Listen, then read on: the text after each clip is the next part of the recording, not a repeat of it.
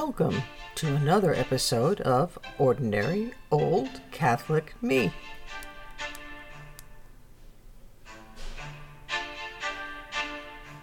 My little pocket of California, Los Angeles area, has had an uncharacteristic several days of clouds and gloominess and mist, but in my area no rain, and it sort of corresponds to things going on outside in the world that are the subject of my podcast today.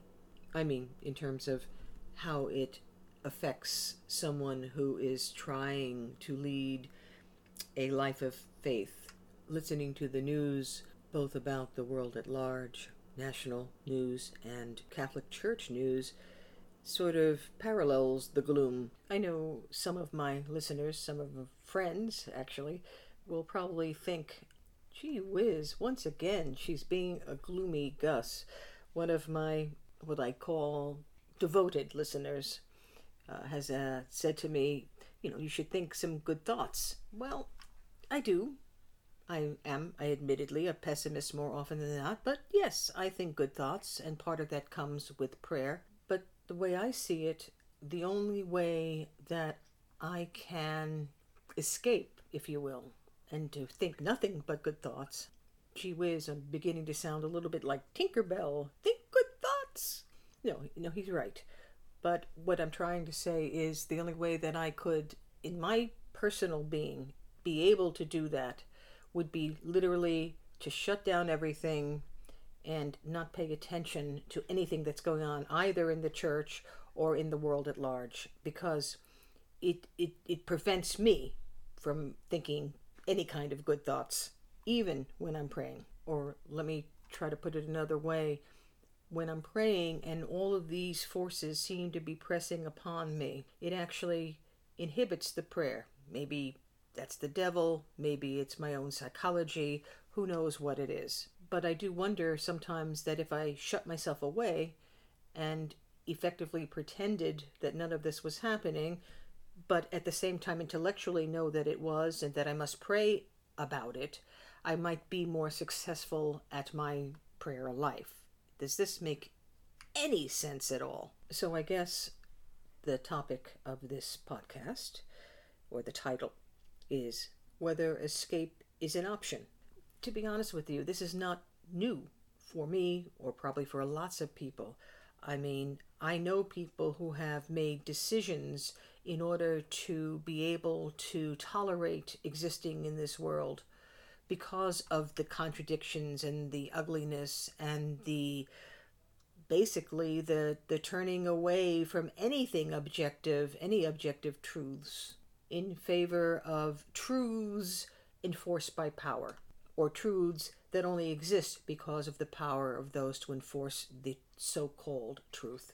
I was a teenager in the late 1960s, and while some people, very often people who weren't born at that time, seemed to think that it was a romantic period, the time when people became free, I see it as a time which begins the slide towards moral and emotional and spiritual imprisonment. I appreciate that some of you, maybe many of you listening, don't see it that way, even those who were there, who saw it as this wonderful, liberating period. But a memory that pops into my brain is something like June of 1968, when Robert F. Kennedy was assassinated only a few months after Martin Luther King was assassinated. I remember that time as one where any rules, any frame that existed prior were gone. I was in 8th grade in 1968 and started high school the next year, or just before the next year. So the solid, calm, meditative, distinct concepts of all that time before simply were demolished, as if they hadn't existed at all. From my perspective, those were the early days of what is being consummated now. I'm not the only person to ever have thought that. That is a common concept that both with regard to the church and to the society, the 1960s were a watershed time. But I was distracted by the natural trajectory of my life, having to go to school, having to get to college, having then to go to law school, having then to get a job, which brings me into the 1980s or 90s. And now in the 21st century, although I have a number of activities which keep me busy in retirement, I have more opportunity, if you will, less personal distraction, if you will, so that I'm aware more of what is happening outside. Plus, I have made it my business to be an educated and informed person. And so I can't ignore, I can't avoid what I am seeing, except if I escape in some way. A few years ago, I read a book called The Benedict Option, a strategy for Christians in a post-Christian nation by Rod Dreyer. Now, I should say that Mr. Dreyer had been a Catholic, converted to Catholicism, but after having experienced his version of the pressures of the outside world and of the church, he concluded that he would prefer to be an Orthodox Christian. I want to say Greek Orthodox or one of those Orthodox communities, but I'm not sure which. But just be it said that he decided that he no longer wished to be a Catholic.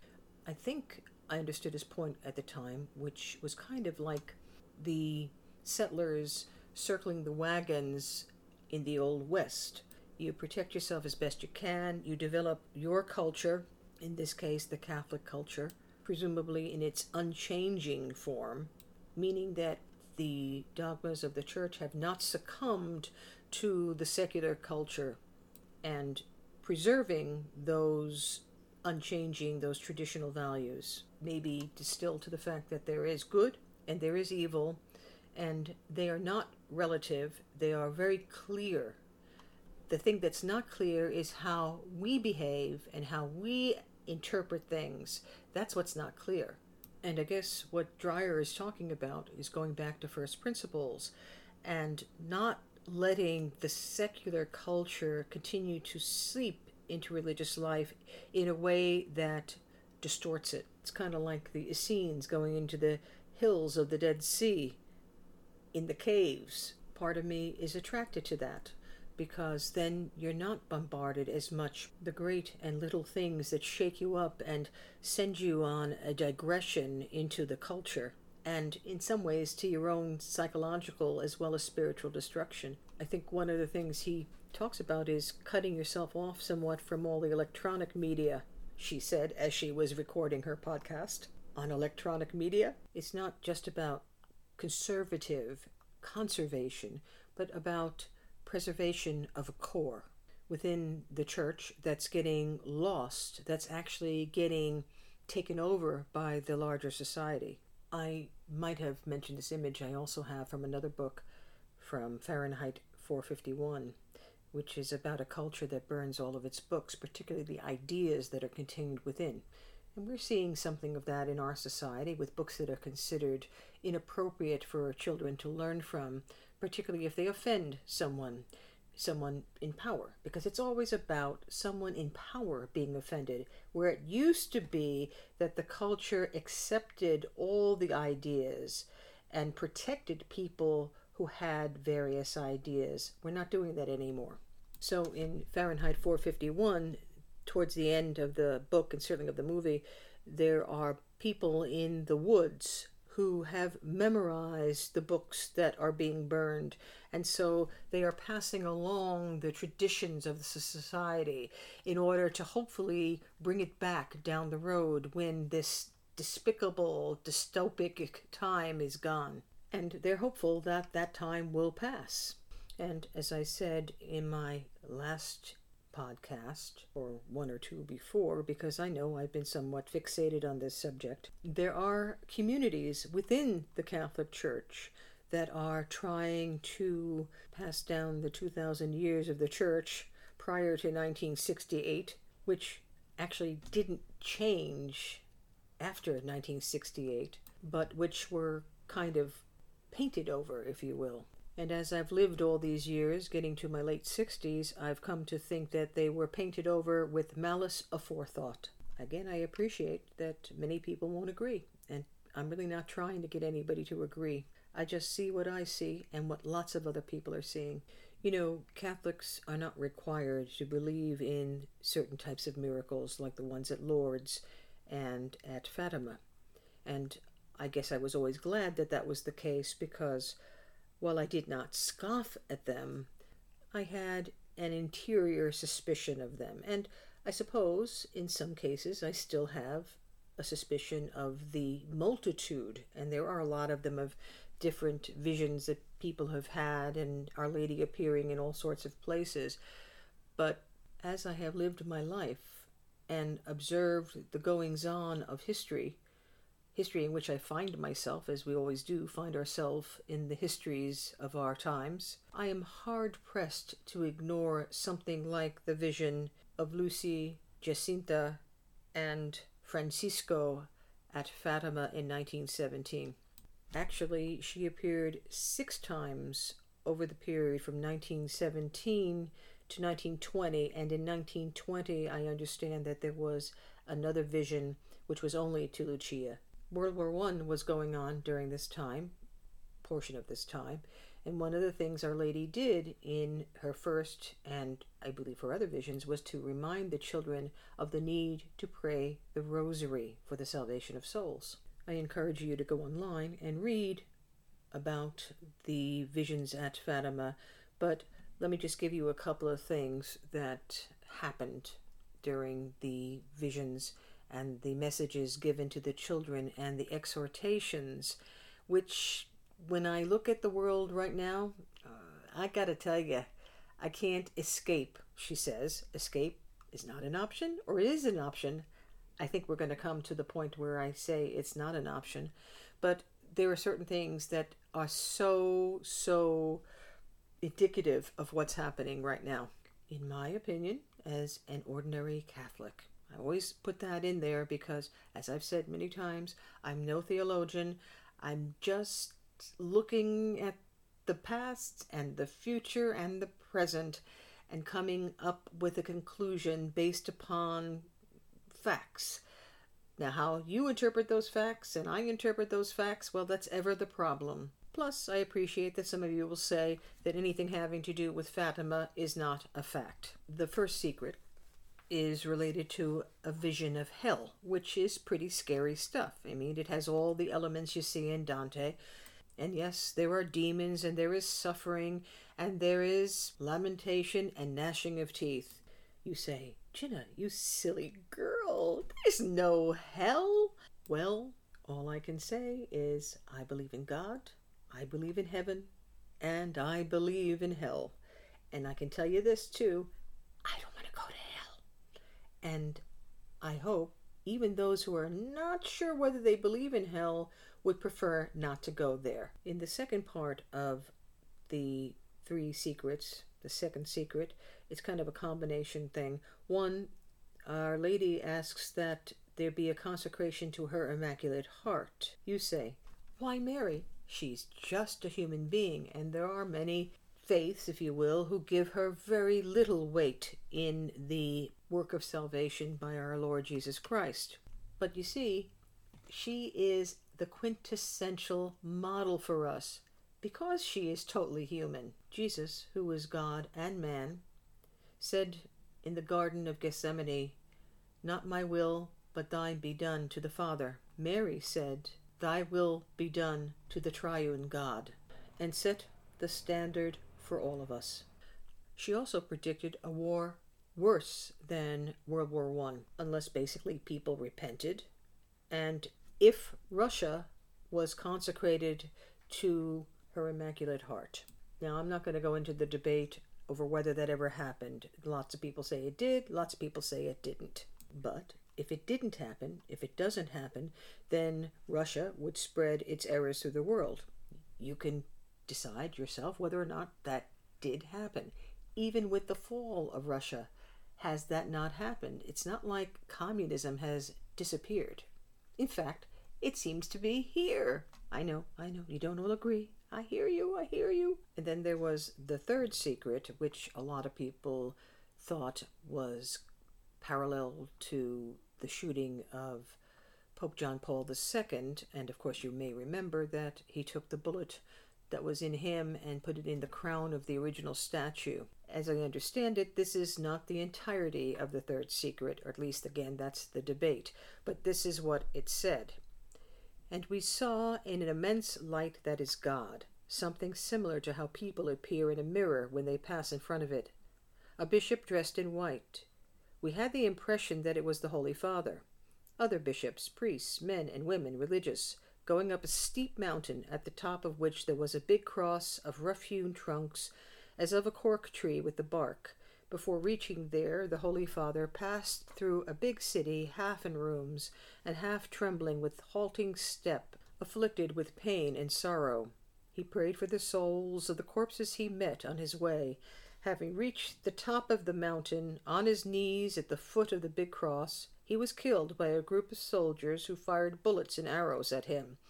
And in the same way there died, one after another, the other bishops, priests, men and women religious, and various lay people of different ranks and positions. Beneath the two arms of the cross there were two angels, each with a crystal aspersorium in his hand, in which they gathered up the blood of the martyrs, and with it sprinkled the souls that were making their way to God. And final word about the events at Fatima itself was something you may remember, the miracle of the sun, where the sun appeared to be coming down towards the crowd at a time when it was pouring rain initially, and all the people look up at this terrifying idea of the sun coming at them as if they're going to be destroyed, but then the sun goes back up and all of them are dry. It's no longer raining, and the entirety of the crowd and the ground is dry. Now, while people do dispute that as well, the fact is, if you see pictures from that time, every single person is looking up at the sky intently, and it looks like with a little bit of apprehension. All I can say after I tell you all of this is that I've been paying more attention to the events, the miracles, the message of Fatima than I have heretofore, because in my gut I sense something is happening that is dramatic. Not that I know anything more about the day or the hour, but that there's a personal feeling that time is short. As I was rummaging around the net, I found that I came upon a picture of Sister Lucia with, I think, a priest, and I clicked on it and found that she had given an interview to a priest named Father Fuentes back in June or so of 1959. Now, of course, the thing wasn't recorded, at least as far as I can tell, in any way that you have a voice. I was hoping for that, actually. I was looking for that, on YouTube. Sister Lucy speaks more about the visions at Fatima and what it will take for us to repent. I'm just going to give you a few nuggets from it. And as always, when you listen to this program, take it as you will, because I'm just an ordinary Catholic struggling along the road trying to figure out how to save my soul. Because if you give me the choice between heaven and hell, it's a no-brainer. What she said was published in various places, in journals, and I think in some magazines. So here's one. Father, the Most Holy Virgin is very sad because no one has paid any attention to her message, neither the good nor the bad. The good continue on their way, but without giving any importance to her message. The bad, not seeing the punishment of God actually falling upon them, continue their life of sin without even caring about the message. But believe me, Father, God will chastise the world, and this will be in a terrible manner. The punishment from heaven is imminent. I hope that I fall more towards the good than the bad, but I can tell you that all the years of the changing directions of the church have led me to actually wonder when I have committed an actual sin. Now, I know what is taught, but I've also been affected by everything around me. And for the most part, I have this little feeling inside of me when I'm rationalizing that even those things may not be a sin. It's not a very intense idea because mostly I have tried to hold to the traditions, to the mores, to the idea of mortal and venial sin. Let's just take sexual sin. I am a single woman who has never been married, and as hard and unpleasant as the idea is in a society like ours, I have come to believe that I must be chaste, and if I'm not, I have committed a mortal sin.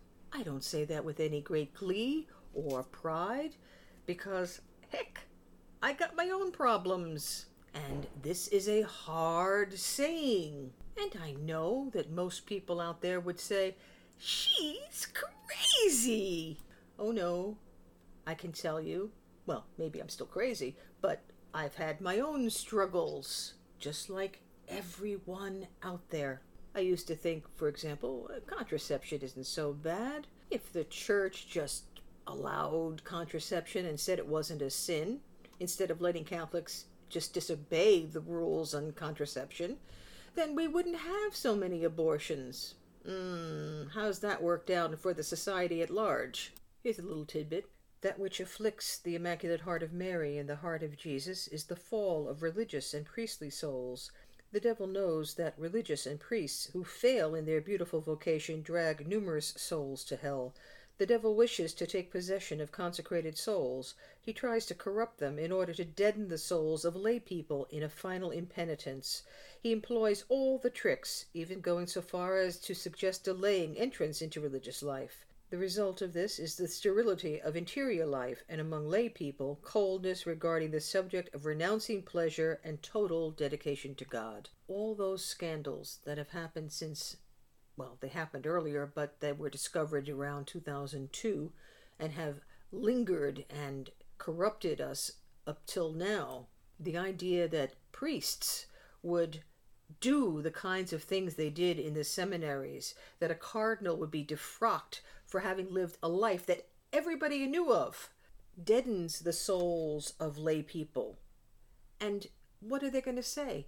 I should live a chaste life, but you don't have to? So it wasn't ever true? So someone like me, trying to be good, would have to look at that and say, why am I leading a life of kind of a monastic when I could be having the same pleasures as everybody else is? So this part kind of reminds me a little bit of the Rod Dreher book related to the Benedict option, in what Sister Lucia apparently also said. Father, Sister Lucia also said to me, we should not wait for the Holy Father's call to penitence for the whole world to come from Rome. Neither should we wait for it to come from our bishops in their dioceses, nor from the religious congregations. No, our Lord has already, very often, used these means, and the world has not paid attention. This is why it is now necessary for each one of us to begin to reform himself spiritually. Each person must not only save his soul, but also the souls that God has placed in our path. So we do have to stand up, we do have to speak, and we do have to pray the rosary. Again, this is all new to me. I have been a very lethargic Catholic in my life. I've told you this. I was one of those kids that for the most part, followed authority, listened to everything that I was told to do, and probably out of the fear of punishment, which is perhaps not the most elevated reason to refrain from doing bad things, but it's very important, and I think that's kind of where we find ourselves in the world right now. We're kind of like those kids who are in the classroom doing all sorts of bad things, saying, I'm not going to get caught. And then when they get caught, they go, uh-oh, I didn't do anything, when they in fact did. And then punishment is meted out, and they think it's unfair. But you know what? It's too late. You're getting the punishment. And in case of God and the humanity He created, there may come a punishment from which we cannot come back. We seem always surprised when we get caught, even though we've had plenty of warning. That's true of us as children, And I suppose that's true of us as children of God. So let me give you another piece of what she says, the final piece. Now, when he sees that the world pays no attention whatsoever, then, as we say in our imperfect manner of speaking, he offers us with a certain trepidation the last means of salvation, his most holy mother. It is with a certain trepidation because if you despise and repulse this ultimate means, we will not have any more forgiveness from heaven because we will have committed a sin which the gospel calls the sin against the Holy Spirit. This sin consists of openly rejecting, with full knowledge and consent, the salvation which he offers. So, what's my bottom line about escape? Escape really isn't an option. If I'm going to be a Catholic, an active, practicing Catholic, then I have an obligation not only to myself, but to the world. I'm either for God or I'm against him. We don't like that kind of simplicity because it prevents us from engaging in our rationalizations. It prevents me from engaging in my rationalizations, and I have them aplenty. When people want to do what they want to do, which gives them pleasure, which feels good, which they rationalize is moral because they need to do it, particularly as it comes to the church, they're not asking that the Holy Spirit guide them. They attribute to the Holy Spirit their predilections and then say, you see, the Spirit willed this.